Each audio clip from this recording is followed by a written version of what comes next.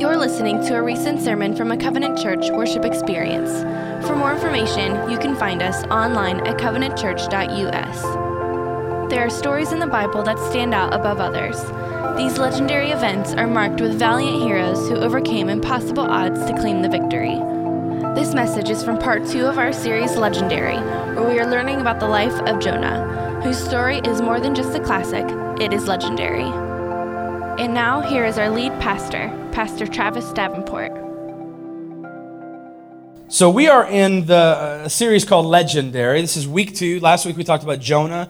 Today we're going to take some time to talk about a legendary character indeed. He's a giant slayer. He's a man who's known for many things. He killed, the scriptures tell us, a bear with his own hands, a lion with his own hands. This is the man of men. I mean, this is the coolest guy ever. His name is David. And when we say David, it usually comes along with another name, right? So it's David and Goliath. David and Goliath. I referenced my felt board last week, remember?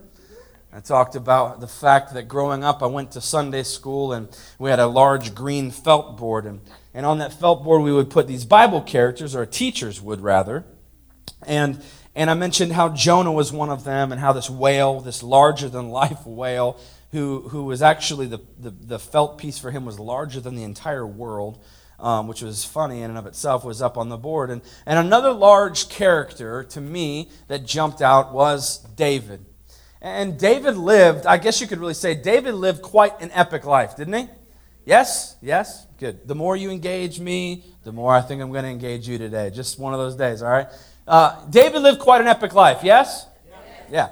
And, not only was he killing animals with his own hands, which meant that he was strong, he also was killing giants, which meant that he was brave. He also was anointed to be king when he was a teenager, took over an entire nation, the nation of Israel, and is known as one of the greatest kings ever, even to this day. Shrines made to him and songs sang about him. He's got an entire book of the Bible, which he authored, almost all of which, the Psalms, where it's just filled with songs and poems that he wrote about God. This is maybe just the all-around man's man. I mean, he's just awesome. He's a guy that he's a man that guys want to be, and he's a guy that women want to be with. You know what I'm saying? Like he's soft and he's gentle, and he can write poetry, and he plays a harp. Like, who plays a harp? If you're a dude and you play a harp today, you may not live very long. Like, you might not live long enough to get to your next harp practice. Do they have harp practice? I don't even know. David plays a harp, and he's proud of it. He walks around with a harp strapped to his back. He's like, "What's up, guys? Just here to play the harp," right? And they're like, "Oh, you're a wimp." He's like, "Oh, I also killed giants and animals." So you're like, "Oh, you're pretty amazing." And I mean, in fact, he is the icon that Michelangelo used to mold the statue of David from. He says this is the perfect man. This is the picture of a man. He's an icon. He's the perfect human male. David and his story truly are legendary. Truly, they are legendary. Because while it's true that he was a leader, he was also a king. And while it's true that he was a king, he was also a warrior. I mean, so much so that he traveled around with a group that the Bible calls the mighty men. Now, don't confuse that with the merry men. That's a completely different story and not a true one, okay? The mighty men, it talks about the exploits, and basically their exploits are this. There's not a lot of them. They go and they kill everybody. That's the mighty men. These are amazing individuals, right? But what's interesting about the life of David is that when you separate out the legendary from the humanity, you're left with the depravity. You see the true sinful nature of David when you separate the legendary from the humanity. And that's what I want to do today. I want to talk about the humanity in a way of David. And just to set you up, last week was kind of intense, I think, as far as sermons go and preaching. This week is going to be a little bit more of a breather. And I'm going to talk a little bit about David and some misnomers that I see. And then I'm also going to, at the end, do a little bit of practical teaching. Okay, so it's going to be kind of a preaching / teaching. I hope you have a notebook. I hope you have a pen. I do think what we're going to talk about today has the potential to kind of shape and mold your life in a positive way. Okay? Say, let's go if you're ready to go. All right. There we go. Thank you. Here we go. All right. So, David, a leader. David, a king. David, anointed, a poet, a giant slayer, a war hero. Accurately, all these words describe David. However, you could also accurately describe David using these words: murderer, adulterer, prideful, deadbeat dad, my favorite, peeping Tom. Right? I mean, peeping Tom's not my favorite, like in the sense like, yeah, I'm just saying that's my favorite one to call him, okay? I just want to make that very clear. And you're like, when was he a peeping Tom? Well, the same time about that he was an adulterer. He sees a woman named Bathsheba taking a shower or a bath on a roof outside, which, by the way, I say she's kind of asking for it. All right, anytime you take a bath outside, like, hey, everybody, welcome to the neighborhood, right? So David's like, oh, wow, what is that? Oh, it's a woman who's taking a bath and doing the things in a bathtub that you would do when you don't have clothes on. And so he says, I must have that. And he takes that and commits adultery. But it doesn't just stop there. He also has Uriah, who is Bathsheba's husband and one of his mighty men, one of his closest friends, murdered.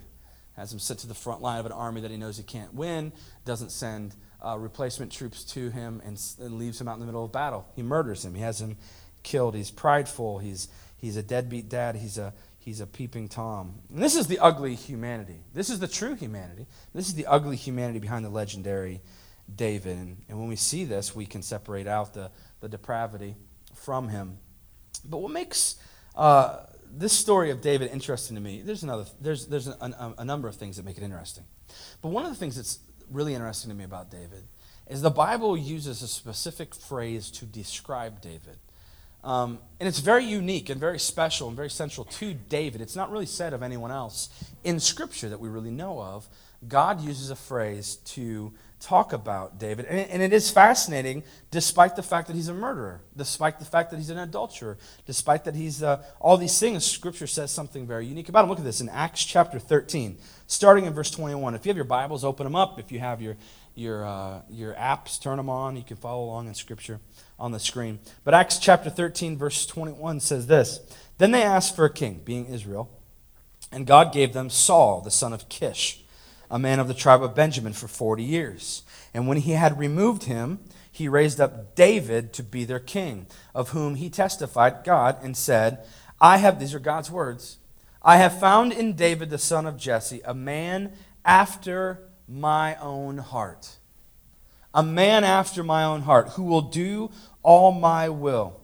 God says something very specific, very central, very unique, very special about David. He says that David is a man after his own heart. David is a man after God's heart. Now, I cannot tell you, to be honest, how many messages I have heard in my lifetime, okay? Preached on this specifically.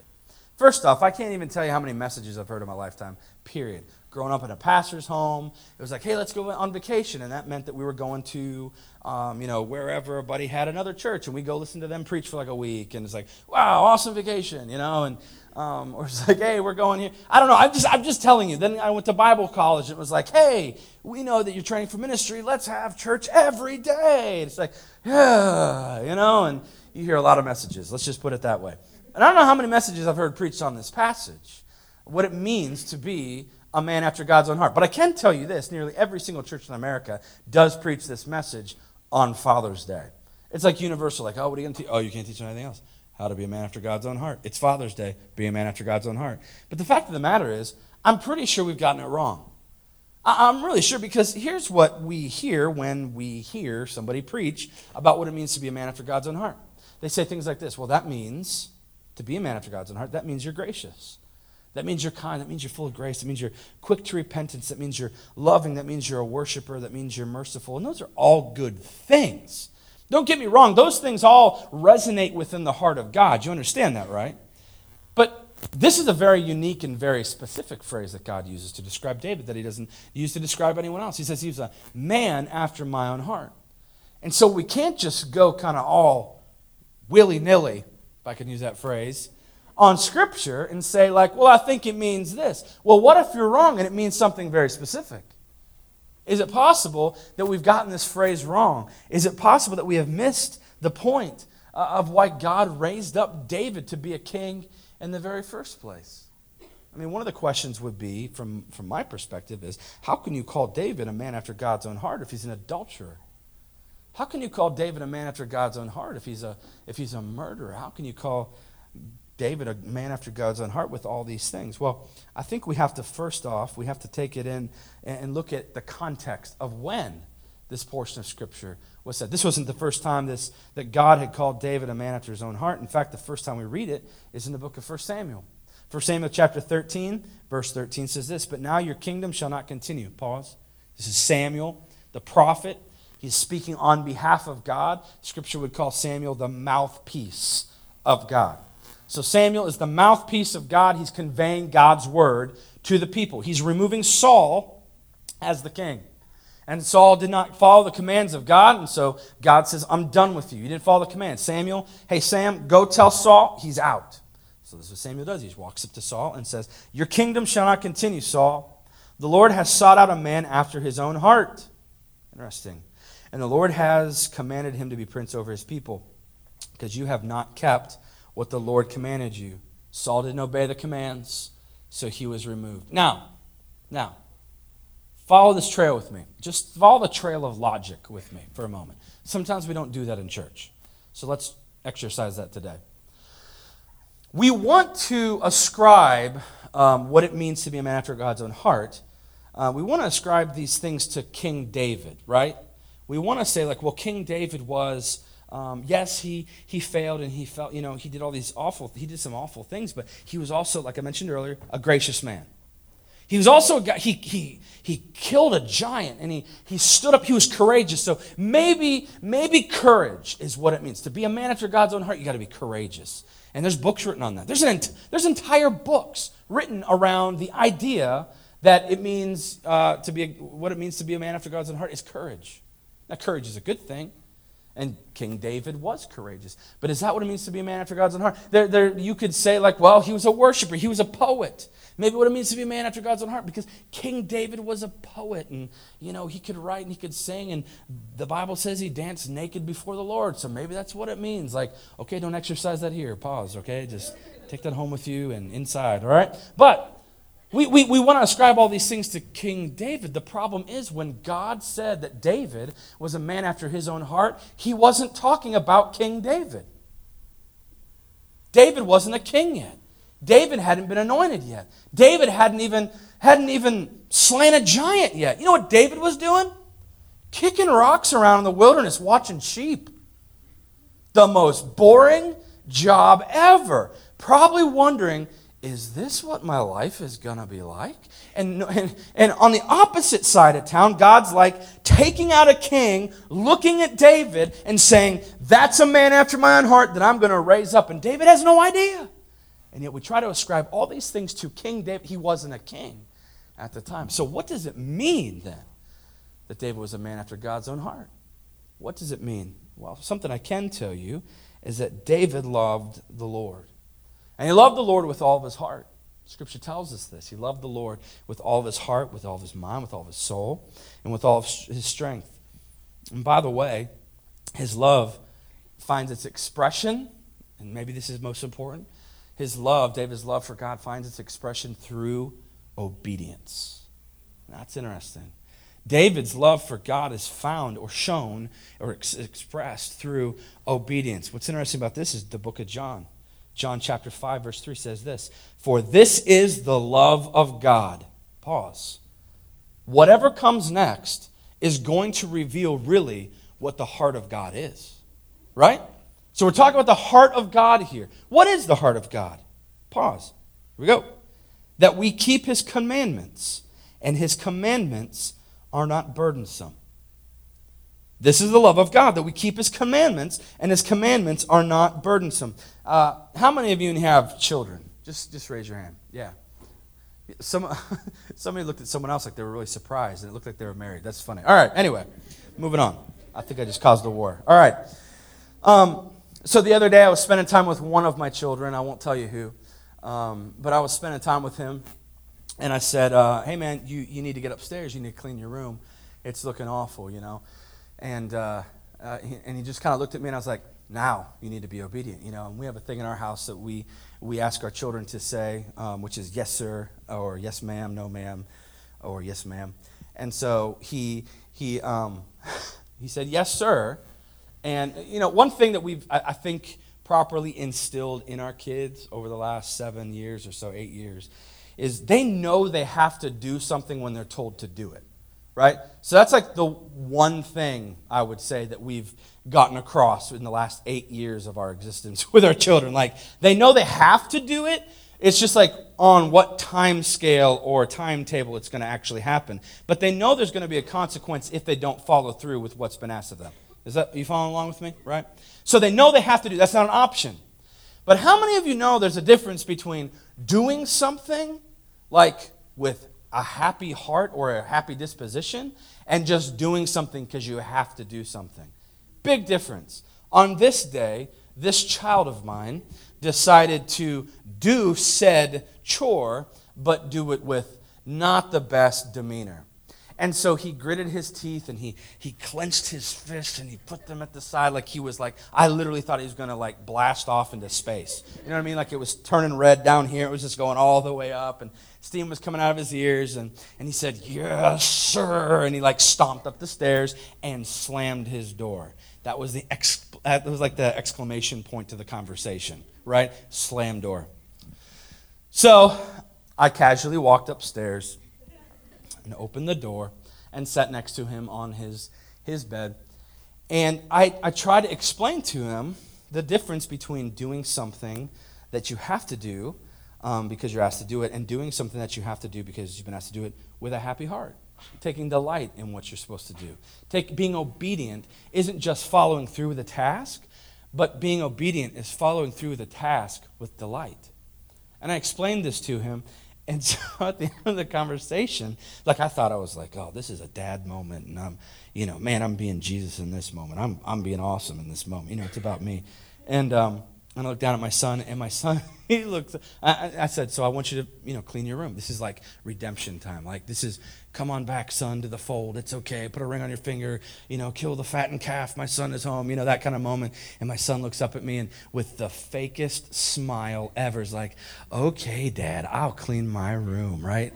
And then I just slapped him. No, I'm just kidding. I didn't. No, I didn't. I really didn't. There you go. No, I didn't. But there's a difference between doing something, being obedient, and then being obedient with delight.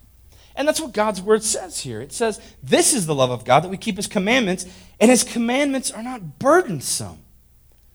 That we delight in doing what God asks us to do. Now, what's interesting about David is David was known for his psalms. He wrote them while he was a shepherd, out in the field playing his harp, him and the sheep, just writing songs about God. He loved to sing. He loved to dance. So let's examine the Psalms to see what we can find about the desires of David's heart. Let's see if David's heart line up with the heart of God, and maybe we can accurately gauge what it means to be a person after God's own heart. Okay? So, Psalm chapter 1. Jump into Psalm chapter 1. Psalm chapter 1, starting in verse 1, says this, Blessed is the man who walks not in the counsel of the wicked, nor stands in the way of sinners, nor sits in the seat of scoffers. But his, and what's that word? Let's say it all together. But his delight. But his happiness. But his joy. His delight is in the law of the Lord. And on his law he meditates day and night. He's like a tree planted by streams of water that yields its fruit in its season. And its leaf does not wither. In all that he does, he prospers. We see here in the very first words of this book that David writes, the Psalms, is that David is already talking about delighting in God's word. Already talking about delighting in being obedient and following God's commands and his statutes. Meditating on God's law. This is a common theme in all of David's writings. Common over and over and over again. And the point is this. David wouldn't sing about his love for the commandments, about his love for God's word, if he didn't actually love them.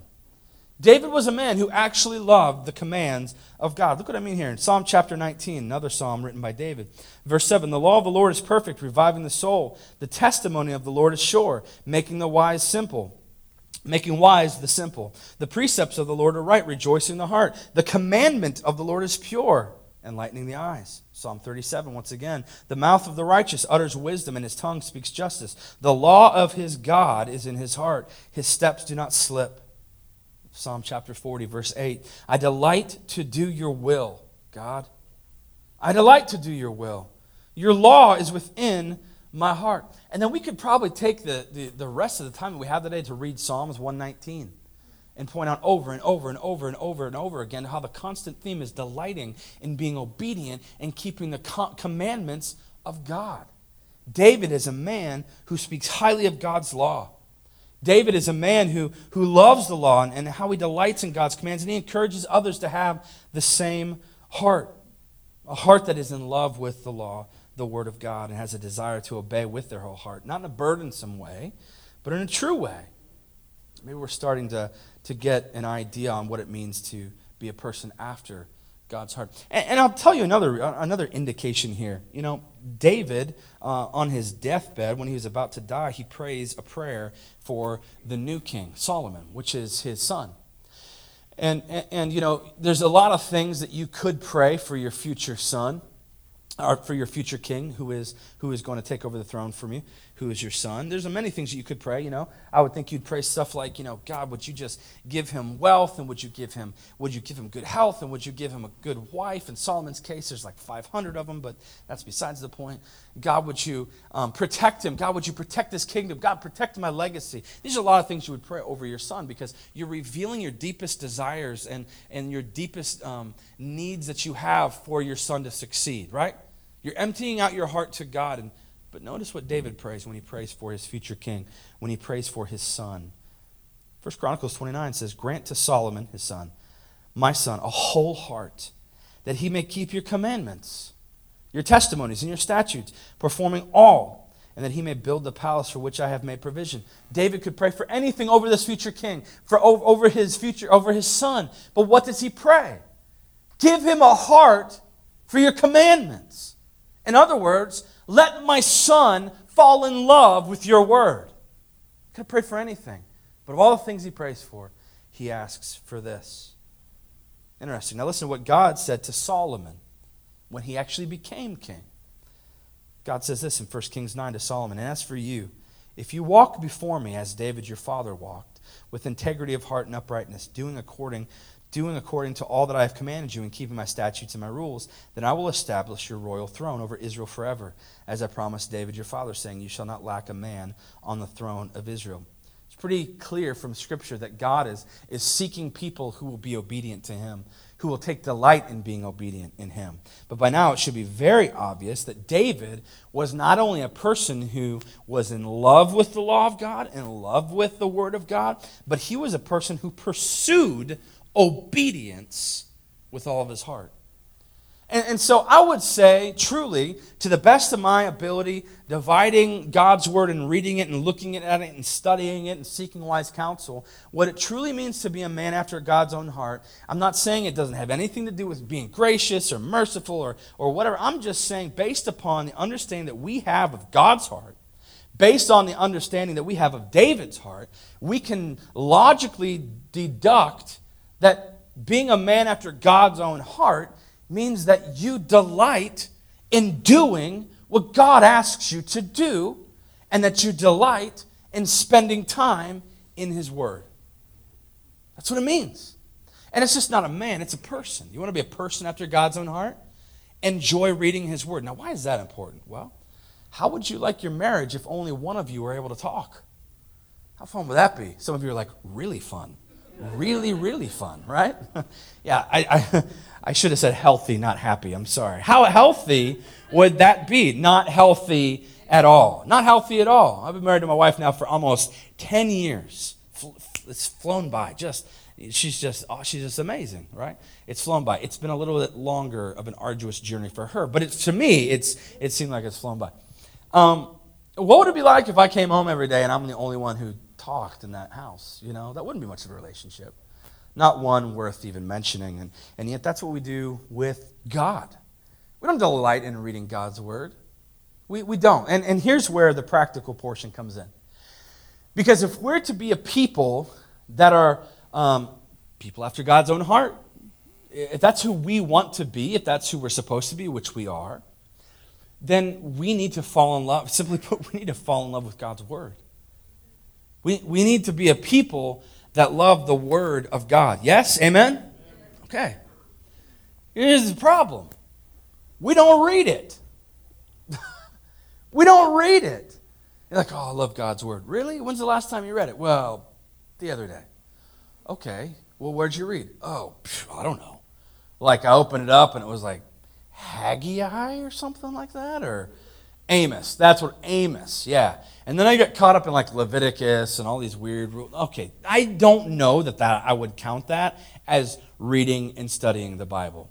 Most people, when they read the Bible, I think, most Christians, when they're like, oh, I'm going to do my devotions, I'm going to read, I'm going to do it, I'm going to be good, I'm going to be disciplined, I'm going to do it, right? They'll sit down, they'll clear everything out, they'll pick up a Bible, and they'll just like, it's like playing the lottery, just like make the spin, stick your finger in somewhere, open it up, and just first thing that catches your eye, you read. And you're like, oh, I don't understand what that means. You don't read it in context. You don't know what book it is. You've never even heard of this book before. And you're like, oh, I don't understand. I'm like, oh, that doesn't make sense to you because you're reading in the maps portion of the Bible. You know what I mean? Like you're all the way in the back. You're like, Samaria, okay, and what does this have to do with the... You're not even in the Bible. You know what I'm saying? Like, or I talked to one guy one time. I led him to the Lord, and I was like, all right, man, well, the next time we get together, I'm gonna talk to you about how to read Scripture. He's like, all right, awesome. Well, I might jump in on it on my own beforehand. I was like, all right, cool, whatever. He comes back. He's like, dude, I'm just so lost. And I was like, why? And he goes, well, when you told me you're going to kind of like teach me how to read God's word, I thought I would just do it on my own. And I know everybody always starts at the beginning, goes to the end. I have this thing where I like to start sometimes at the end and go back to the beginning. And so I started with Revelation, and I'm just really lost. Like there's a dragon, and there's like a woman riding around on top of a dragon, and eats a baby. And like, I'm really lost. I'm like, yeah, don't do that. That's not how you don't just like pick a place out and just start reading. Like you could do that, but if we want to learn to fall in love with God, maybe there's a systematic way to go about it. Maybe there's a way. Maybe there's something that we could do to actually fall in love with reading God's word. If that's what it means to be somebody who's a man after God's own heart, a woman after God's own heart, then let's become that. We have to fall in love with it. We're going to talk about that more in just a second. But before that, I want to come back to this point about David.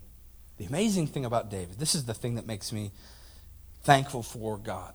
One of the things that makes me so thankful that we have a God who knows us. God could have set the bar at what it meant to be a man after his own heart like so high that none of us could have attained it. God never said of Jesus, this is a man after my own heart. You understand that? God never said, this is a man after my own heart. Well, then we would have been like, well, yeah, I'm not going to ever be able to do that. But God chooses an adulterous murderer to say, this is a man after my own heart. Why? Because even when he failed, even when he was wrong, even when he was sinful, he got back up and continued to pursue God. Now, how much hope does that give you? How much hope does that give me? A lot more than if I was just trying to, like, here's the bar, what it means to be a man after God's own heart. Be perfect. Well, I'm going to fail. I'm not going to try. But the fact that God chooses David to be a man after God's own heart means that we can be a people who can become people after God's own heart. And it begins truly with seeking to be obedient and seeking to fall in love with God's word. So what I really want to do now is kind of shift gears just for the last couple minutes that we have. I want to practically teach you. So this is turning into like a college forum a little bit now, okay, where we are. And I want to teach you practically how to read the Bible, how to practically study Scripture. I think sometimes we go to church and we hear the pastor talking about Scripture and we're like, gosh, I wish I knew how to like study that or read that and come up with this stuff. And sometimes you hear a pastor talk about hearing from God and you're like, whoa, I wish that happened to me. Like, did the clouds part? And like, he came down and said like, excuse me, pastor, I've got more words for your church. Like, what does that look like? And by the way, it doesn't look like that, but except for everyone except me. But yeah, so I want to teach you how to fall in love with God's word, practically. And this is a really big deal for us because we want to be an Ephesians 4 chapter 4 church. We want to be a church that is doing the work of the ministry. That's our theme for the year. Ephesians 4:11 and 12 says that, God left to the church apostles and teachers and pastors and preachers and evangelists. And then it says in verse 12 to equip the saints for the work of the ministry. And I want to equip you to do the work of the ministry. I want to equip you to read God's word and study God's word and hear from God. If the only time you're hearing from God is when you show up here, that's a problem. That's a problem. Don't put me on that pedestal. Don't put any pastor on that pedestal. Don't ever do that. Like, I go to church. That's where I hear from God. You need to hear from God tomorrow, too. And you're going to run out of podcasts pretty soon, right? I mean, we've all got so many of those things. But you need to hear from him Tuesday. I would say you need to hear from God every single day. And not only you, but your wife. And not only your wife, but your children. You need to hear from God every day. And some of you just can't even remember the last time you heard from God. Well, let me teach you how to do it. It's very simple. If you have notes, write this down. If you have a pen, write it down. Use your hand, use your neighbor's hand, whatever. Just write it down, okay? It's something I like to call journaling. Turn to your neighbor and say, journaling. Now turn to the other neighbor this is obviously your second choice because you didn't choose them the first time. Turn to them and say, journaling. All right, this is really easy. This is not a scriptural thing, although it does involve the learning of Scripture. If you're going to say, what did we preach about today? My pastor preached about journaling. It's somewhere in the Bible. No, it's not. Okay? This is a method at which we train ourselves to hear from God. Okay? And it's a discipline. Reading God's Word is a discipline. What I'm not saying is this. You're going to wake up in the morning and be like, yes, I can't wait to read the Bible. Now, there might be days like that. You might be one of those weird people. I don't know. I'm not. It's a discipline. I'm excited to hear from God. I'm excited to grow in Christ, but I'm not always excited to wake up in the morning and sit down with a pen, a pad, and a Bible and get to work. But I am always happy towards the end after I've heard from Jesus, right? And so this is the discipline. It's called journaling. Number one, you need your Bible. You open up your Bible, you set it down. You take out your notebook, your journal, and this cannot be the half crumpled up Snickers bar sheet of plastic that you have. Like, you need to get a dedicated journal. I don't have that kind of money. Well, swing by Walmart, like 30 cents, okay? If you don't have that, just hit up Seth or Pastor David and they'll give you the money from their own pocket. All right. Just grab a journal. And this is a dedicated journal, so you have a pen. And so at the top, right hand, left hand, whatever, one of the corners, I want you to write the day, the date, and I want you to write the book and the chapter. And listen, don't be super Christian here, okay? It's not about like the quantity of what you're going to read. It's the quality. And I would advise you, you're like, well, what book do I start in? I'm going to start in like Deuteronomy. Don't do that. Don't do that. Let's start a little more simple. Let's learn about Jesus. Let's just start there, okay? So I would advise you start in the book of John. Start in one of the Gospels, Matthew, Mark, Luke, or John. Take your pick. There's 4 of them. Pick any of those. Start there. And all I want you to do is I want you to read one chapter a day. One chapter a day. Now, that's not all I want you to do. That's kind of a lie. I want you to start there. I want you to read one chapter a day, but it's the quality of it, not the quantity of it. I don't want you to walk up and be like, dude, I know you told me like just read one chapter, but I'm so awesome I read 5 every day. Oh, great. And then I would ask you, what'd you pull from it? What? I mean, I don't know. How do you expect me to remember 5 chapters in a day? No, that's the point. Like, don't do that. I want you to learn. I want you to grow. So we have our Bible, we have our pen, we have our journal. We've written down the date, and we've written down the chapter in the book. And now set down your pen. And now we're going to do what I like to call engaging the Holy Spirit. Okay? Now, maybe this sounds weird because you've never done this before. But let's be honest, you haven't studied Scripture in this manner either. And one of the things that you'll find when you study Scripture is the Holy Spirit. Jesus calls him the helper. And one of the roles of the Holy Spirit is that he convicts us of sin. But another role of the Holy Spirit is that he illuminates Scripture to us. This is the role of the Holy Spirit. And this is a role that not many of you, I don't think many Christians really ever engage. They never engage the Holy Spirit. There's a great book written by Francis Chan called The Forgotten God, and it's all about the Holy Spirit. We talk about Jesus, we talk about God, but we don't really talk about the Holy Spirit too much. Why? Because he's kind of creepy. Like he's the Holy Ghost. Like, what is that? A Holy Ghost? Yeah, and he lives inside of you. Oh, okay, yeah, I'm good with Jesus, yeah, right? He can heal me. All right. Well, one of the jobs of the Holy Ghost, the Holy Spirit, is that when you pick up the Word of God, which says of itself that it will never return void, that it is infallible, which means it's completely true, it's without error. It also says it's living, breathing, and active. So when you read God's word, you can expect God to speak to you. And the way that God speaks to you is through the Holy Spirit.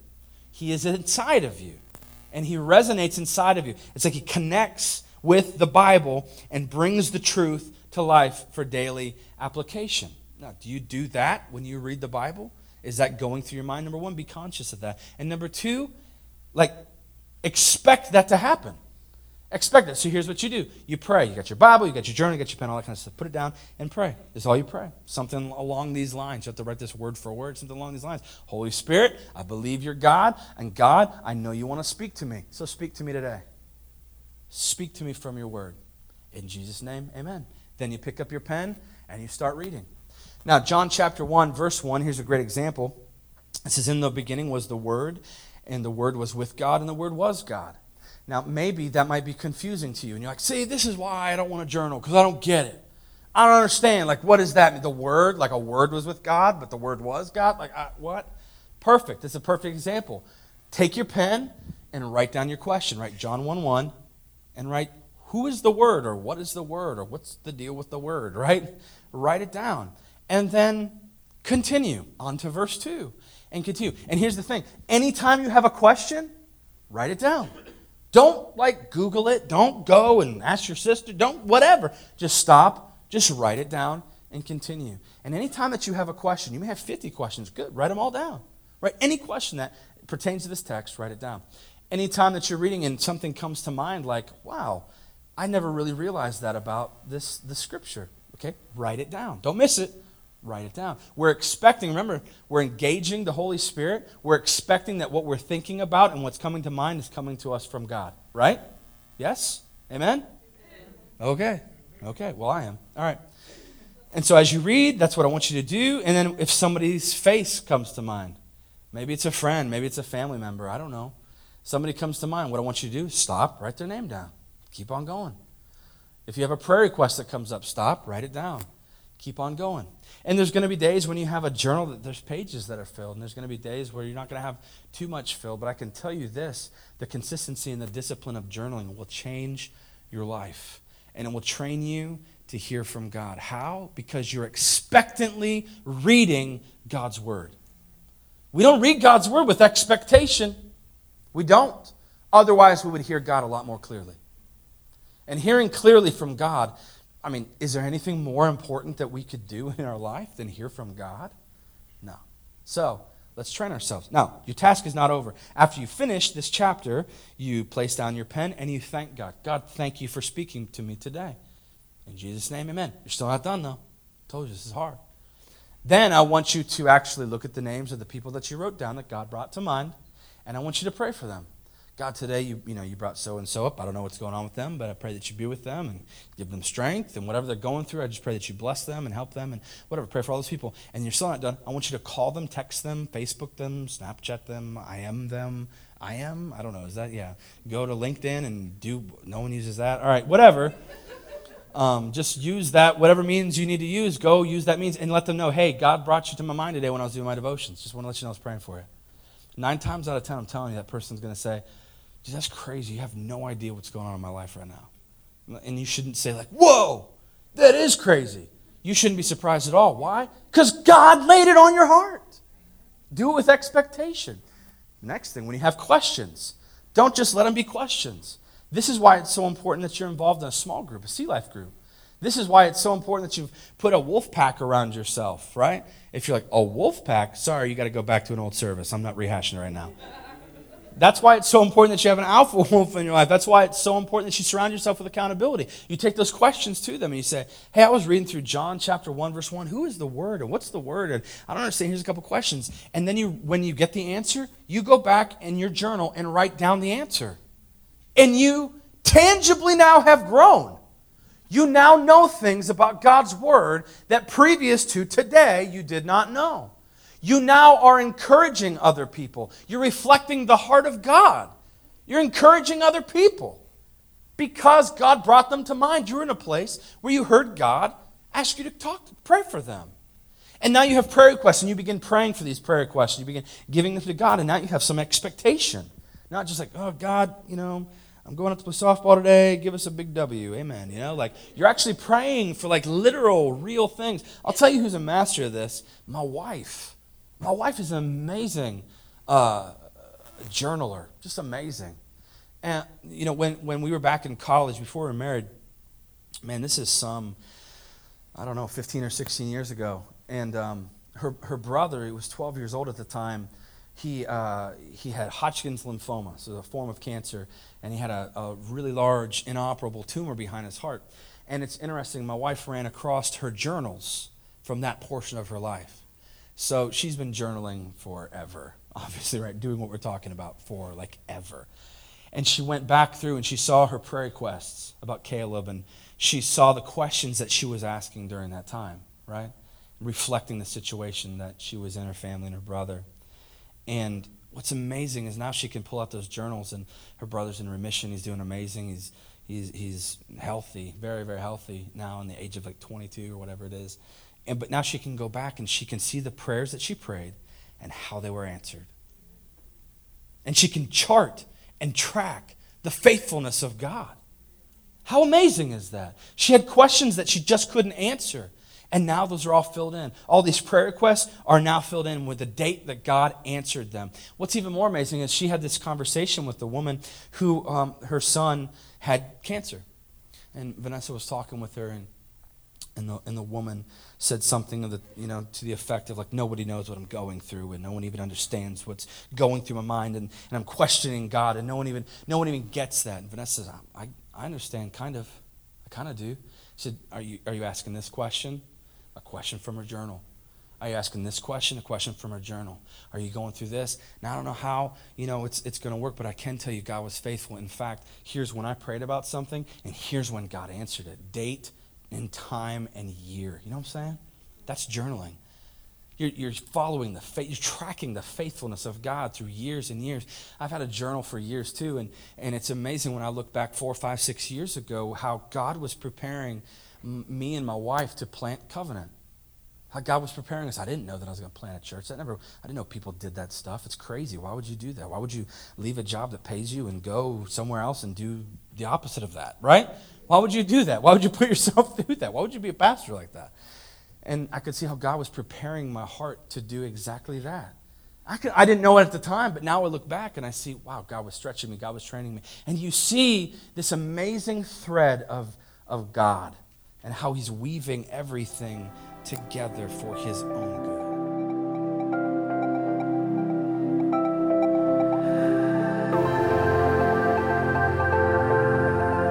Thank you for listening to this message from part 2 of our series Legendary at Covenant Church. We hope you've been encouraged by what you've heard today. Visit us online at covenantchurch.us, where you can invest in life change through giving or find more impactful sermon audio just like this.